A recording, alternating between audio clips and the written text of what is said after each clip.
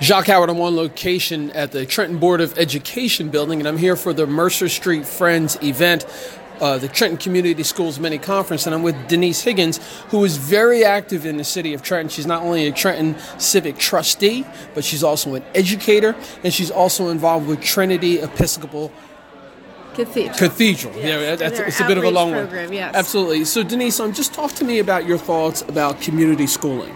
Well, it's just a no-brainer. It makes common sense. The buildings are here.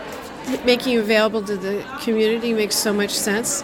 And having all the partners come in together and work. And so it's exciting that the new superintendent here in Trenton is very supportive of this. And there's a number of nonprofits that want to get involved and help, like Mercer Street Friends. Mm-hmm. So it's a win-win. Mm-hmm. It started, I was involved a long, long time ago with community education. It was big.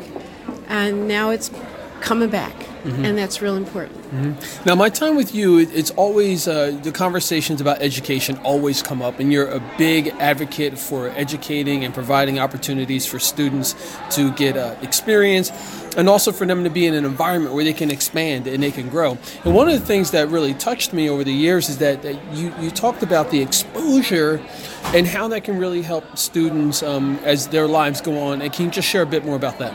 It's so true. All the studies show if there's one adult, one person who believes in a student, doesn't have to be a family member, but gives them hope and encourages them to move on. So that's how Urban Promise got started in Trenton and other places. It's just this somebody believes in them and shows them how they can find a path that becomes self-sustaining. So we have all these organizations like UIH and ISLES and Homefront and the Rescue Mission, and everybody's helping people become self-sustaining. So the civic trustees, that's one of our major goals. So and this is from the bottom up. It's not looking for outside people to fund us. We're just doing it because it comes from our heart. And that's fantastic. That's fantastic. Denise Higgins, as always, it's nice to see you. Thank you very much for your time. You're very welcome.